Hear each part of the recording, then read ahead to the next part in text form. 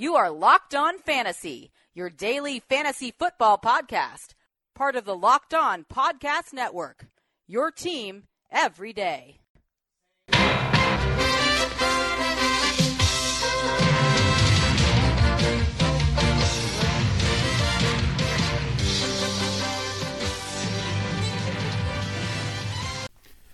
Greetings, everyone, and welcome to another edition of the Locked On Fantasy Football Podcast.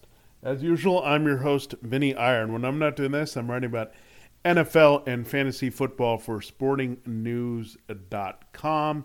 And we've been taking you through all the angles of draft prep, helping you set your board, strategies, tips, things you need to know to dominate your draft in 2018, guys you shouldn't draft, looking at Stock Watch. Well, the next thing I do as an annual tradition at Sporting News, been doing this expert fantasy thing for a while, is breaking down the sleepers and steals there that you can look at, the best value picks, and did it a little differently this year, and I'll break it down on the show here. Went through the 7 best that I like at the 4 positions there. So exciting stuff, guys, that you want to learn about more and look at your draft sheets and circle them there to help you find these guys that are undervalued and are going to outproduce their draft status there. So I'm also happy to announce that we're going to have some big changes coming to Locked On Fantasy Football. So if you're an old listener or a new listener, you'll be excited by that. We'll have a little bit more expert insight into the show here, and also check out the show I did with Brad Mader on Locked On Rams. We did a little crossover there talking about the prospects of the high-powered Rams offense in fantasy football in 2018. So let's dive right into the sleeper steals value picks is what I call it. You can check out that story as well on sportingnews.com if you want it handy there, and add it to your cheat sheet there. Well, we start with that quarterback, and you got to look at the top here. I know quarterback, you might say, okay, there's not too many values because there's guys that are lumped in a little bit, but Drew Brees of the Saints is a guy that's undervalued, I think. I really like what Drew Brees can do. You've never seen this before, that he's ranked 6th. He's going in drafts of 7th, so people are not even buying him as 6th. They're down on the touchdowns. They're really focusing on the 23 TD passes. They think the Saints are just going to run things in again there with Alvin Kamara and Mark Ingram, but that's not the reality. This is a guy that's been consistently over 30 touchdowns. The yardage may not be there, and that's part of it is he's not going to throw. They're not going to trail as much. Their defense is better. They can run the ball, finish off games, so the yardage is just not going to be there when they don't need to throw. But the touchdowns are going to be there. I think the touchdowns were a little bit of a fluke. Actually, Brees had a couple rushing touchdowns there last year. So not terrible with 25, but we're just expecting the high standard out of Drew Brees. But the one thing about Brees, high completion percentage, high yards per attempt. So when he gets those attempts, and if he doesn't drop back as much, he's going to maximize those. And we saw that last year. So I think you have to look at it as a fluke. That was the anomaly season. The consistency is Brees is over 30 TDs. And when you put him at 6, you're putting him as a middle tier QB1, where this guy should be maybe a top tier in the top 3 because of his consistency, his durability as well. So keep that in mind. Deshaun Watson coming off an injury. You've got Russell Wilson and Cam Newton as a running quarterback, so things could break down there. Aaron Rodgers is coming back from injury. So there are all kind of question marks about the other guy, and I think that's why Brees is being undervalued. He's a guy who doesn't miss games, goes in and week out, high-powered offense, and on top of that, Mark Ingram is going to miss the first 4 games, so you know they're not going to run the ball as effectively into the red zone there. Benjamin Watson is there at tight end, so familiar guy that scored 6 touchdowns for him a couple years ago in 2015. So all signs point to Brees with Cameron Meredith there as well. Michael Thomas being a better finisher, Ted Ginn making a few bigger plays here, that the 30 TDs are going to be back around the 4,500 yards, and that's plenty for a high-end QB1. Now, going out of the QB1s, we look at Jimmy Garoppolo. He's ranked 13 there at Fantasy Pros. We use their expert consensus rankings just so we know in the industry where a guy's going. The ADP is 11 at this point, so he's going up the charts. People are still a little skeptical about Jimmy Garoppolo because they want to know, see his bigger sample size. But he gave you a lot of 300-yard games. The fantasy production wasn't there because the touchdowns weren't there. A lot of Robbie Gould field goals because this team just couldn't finish in the red zone. I think they'll be better at that. They have a good pass-catching back, actually two, in Jerick McKinnon and Matt Breida. That's going to help. George Kittle, hopefully he's healthy, but if not, they have Garrett Selleck and other guys that can score at tight end. Looking like a deep receiving core with the Trent Taylor and Dante Pettis, Richie James, really helping out Pierre Garçon, now back healthy, who he didn't have, and Marquise Goodwin is the number one there. So a lot of weapons there for Garoppolo. The touchdowns will come. He's aggressive. He's going to throw the ball downfield. I don't know if the 49ers defense is going to shut down some things. So they're going to have to score a lot of points here. And with Kyle Shanahan, we know that that's the case. They can be that kind of offense in year two for him, the way the Falcons were with Matt Ryan. So Matt Ryan was an awesome QB1 there, MVP season, second year with Kyle Shanahan. There's a lot of parallels there to like Jimmy Garoppolo. We look at Marcus Mariota. Again, you have to look at parallels, coaching staff. You have a connection there with Kyle Shanahan, with Matt LaFleur. He was there at the Falcons. Then he went over to the Rams with Sean McVay, turned Jared Goff into a surprise QB1 last year. Marcus Mariota's got some weapons. If you're looking at Corey Davis and liking what he can do, and Delaney Walker still left in the tank there as an older tight end, Rashard Matthews is around. Deion Lewis gives them a bigger threat out of the backfield to catch passes and impact plays there. You got Tywan Taylor, some other players as well. And Mariota's a very good red zone quarterback when he's healthy, and that's the thing. He's fully healthy. They're going to use him to run a little bit more when he wants to. So Mariota could have a very Wilson-like season this year with Matt LaFleur. Get rid of the ball quickly, spread it around, be a little bit more aggressive.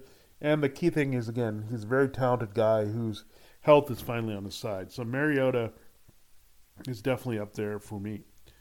Now, you look at Dak Prescott. He's 19th, ADP of 17, so he's actually going higher than Mariota, whose ADP is 18. Prescott, for this value, he's really good. I don't think he should be a QB1 necessarily, but he's a guy that I'm going to put high in my platoon streaming situation. You look at Dak Prescott, he was really devoid of guys last year without Tyron Smith at left tackle, Ezekiel Elliott in the running game for the second half of last season. But he was having a pretty good season. I think people look at the losses of Dez Bryant, Jason Witten, and automatically think he's not going to be good. But he can run in and support, and when Elliott's in there, he's a better runner and finisher.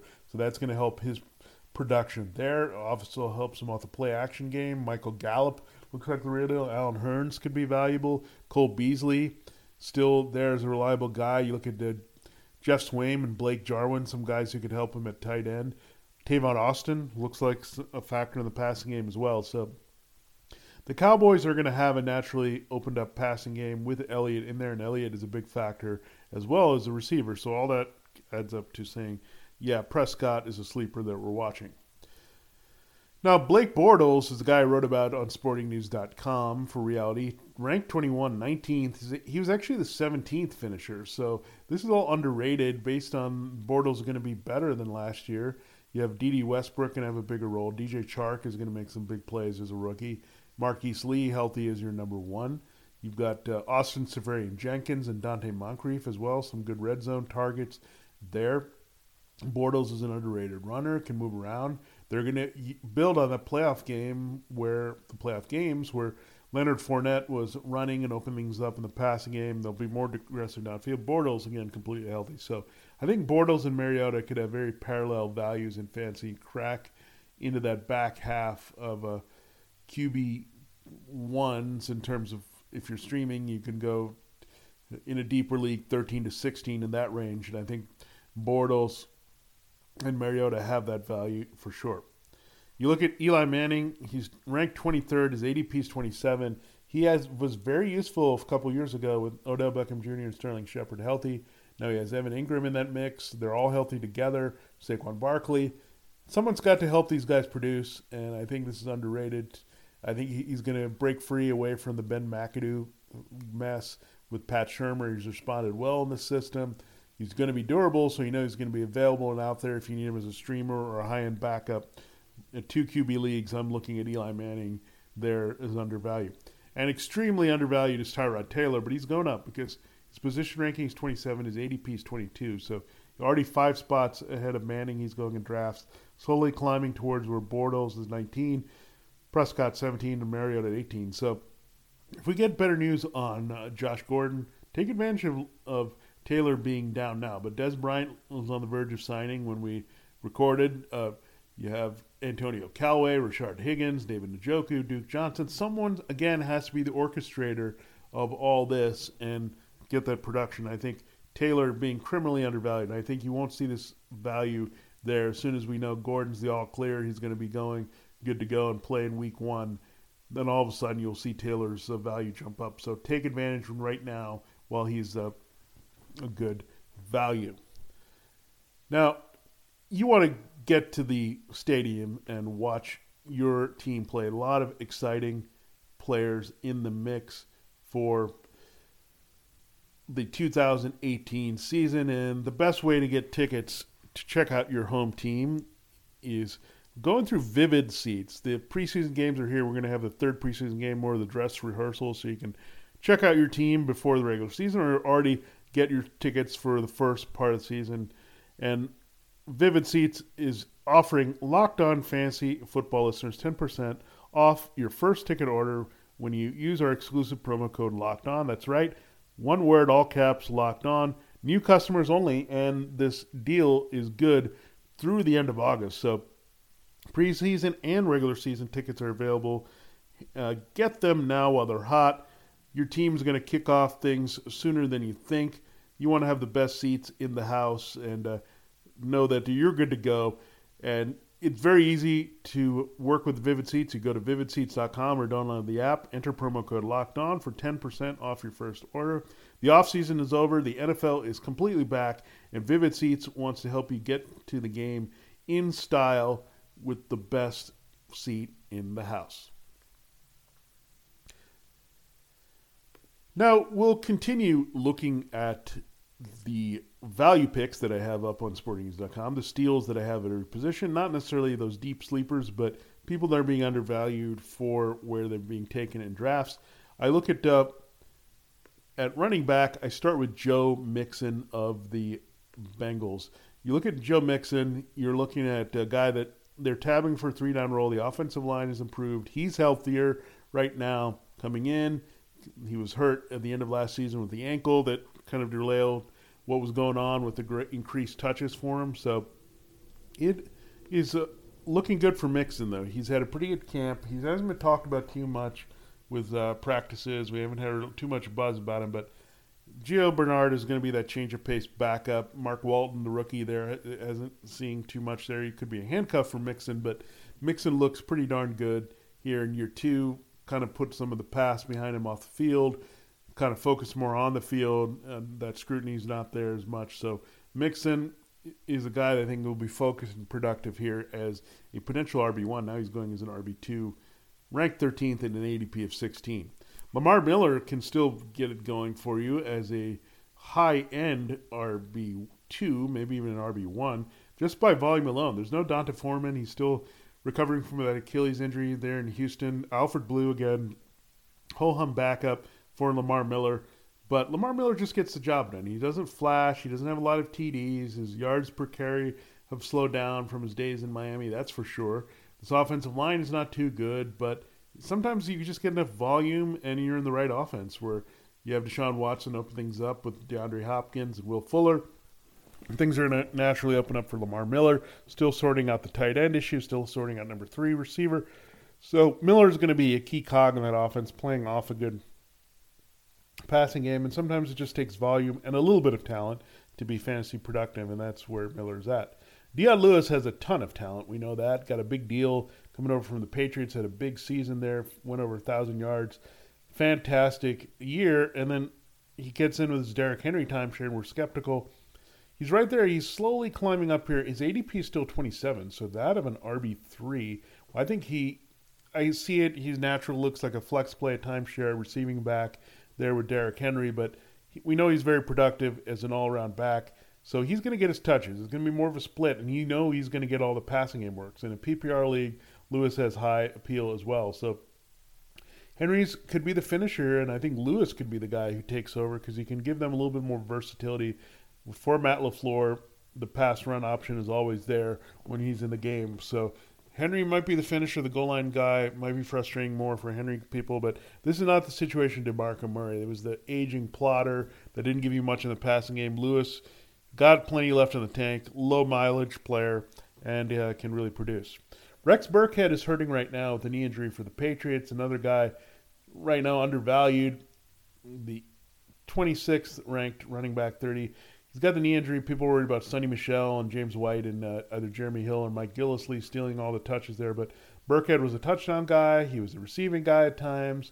Was in there in a lot of situations for Tom Brady there and in position in the red zone to score. So a little bit touchdown dependent maybe for Burkhead. Maybe a little situation dependent. But Burkhead has good value. Definitely as a flex player. And could be as a backdoor RB2. And I think 26 and an ADP of 30 is pretty low.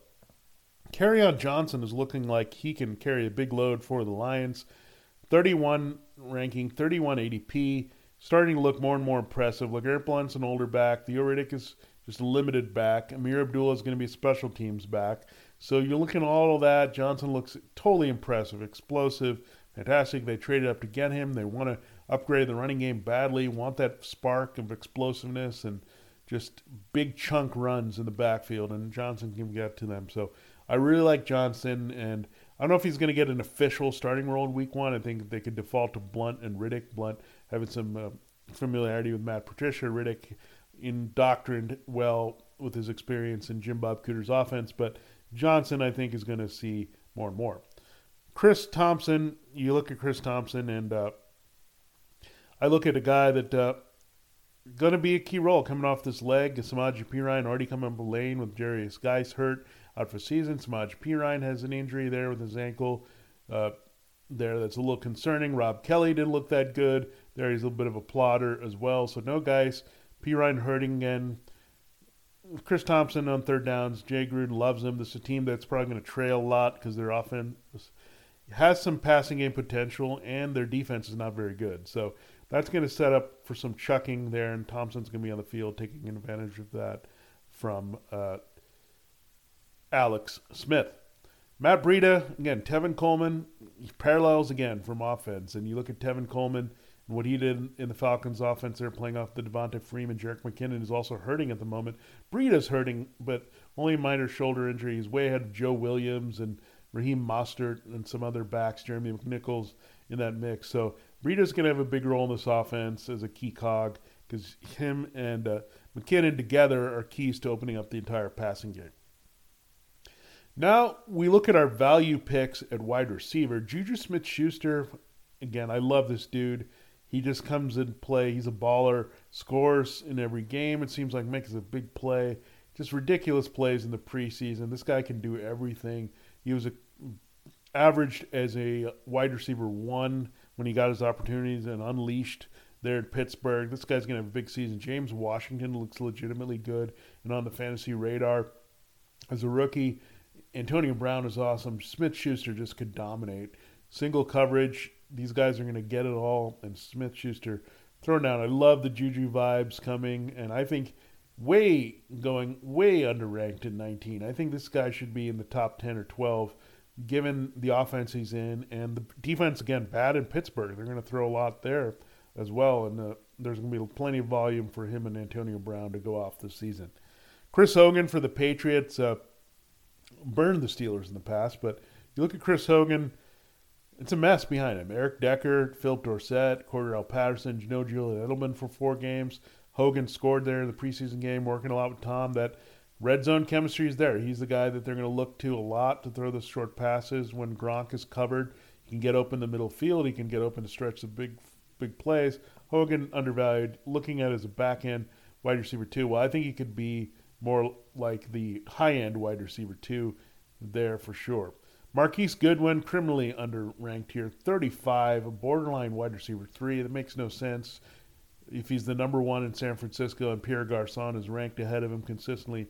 ADP is going up at 34, but Goodwin and Garoppolo. Goodwin is just an outstanding receiver. He used to be known as just a track star in Buffalo, not a complete receiver. But this guy, when you look at him running routes, not just a track star, speedster, home run hitter, he can do a lot of things here. He's really evolved as a receiver, and Garoppolo's connection has really helped.